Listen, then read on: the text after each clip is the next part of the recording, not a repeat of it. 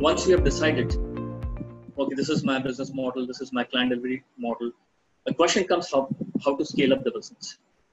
So in a startup, you will start with the first test case, whether it's the first city you're starting. Let's say you are into delivery of you're into food delivery, and you're starting with first city.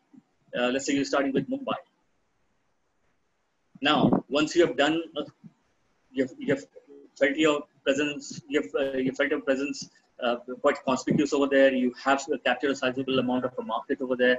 You have tested the water, and you know that now you're ready for the next big leap, which is the next city you want to set your foot in, which is your footprint expansion.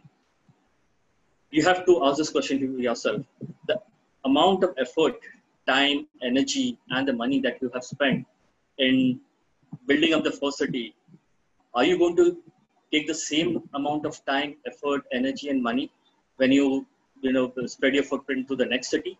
If the answer is yes, then your business is not scalable. You should go back again to the business model. So you have to test your business model at every stage, at every step. Unless your business is scalable, it will be very difficult to be profitable, to have a good profit margin, and to produce a convincing story in front of the investor that this is a business that one should invest into it. Scalability is what? It is a business multiplication effect, and that business multiplication effect comes with ease. So basically, you're growing your business at a very minimal effort and a very minimal investment. So if I'm going to take the same amount of time, energy, and money to take the next step as I did for the first step, then it's not worth taking the next step. This is something which you should always remember. If you're able to do that in ease, that is scalable.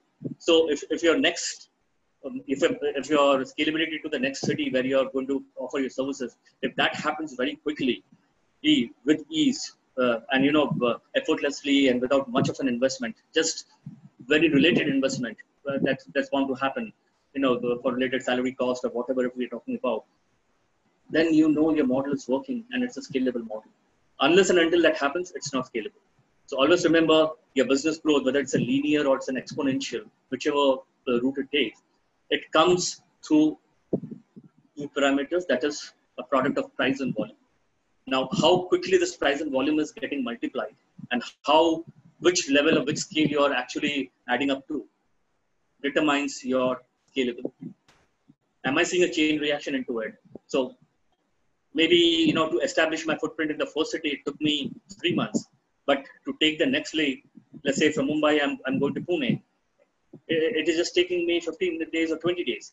From Pune, if I take it to, let's say, to Indore or to Delhi as my third city to scale up, I'm doing that in 15 days or 12 days. So am I seeing an efficiency improvement in this? Am I seeing a learning curve settling in when I'm scaling it up? If the answer is yes, the model is scalable. If the answer is no, or even if it is hesitatingly yes, then your business is not scalable. You have to revisit your business model, tweak it, again redesign it, think about the way how you're going to earn or how you're going to make it scalable.